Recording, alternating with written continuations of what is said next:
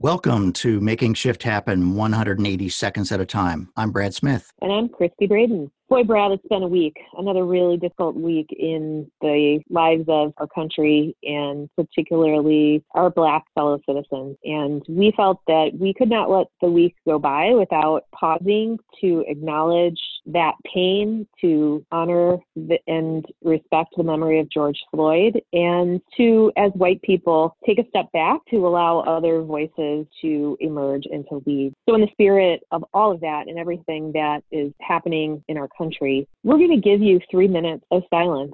We ask you to keep this podcast playing, take some deep breaths, pause, reflect, and use this time to get some clarity on what you personally are being called to do in light of everything that's happened.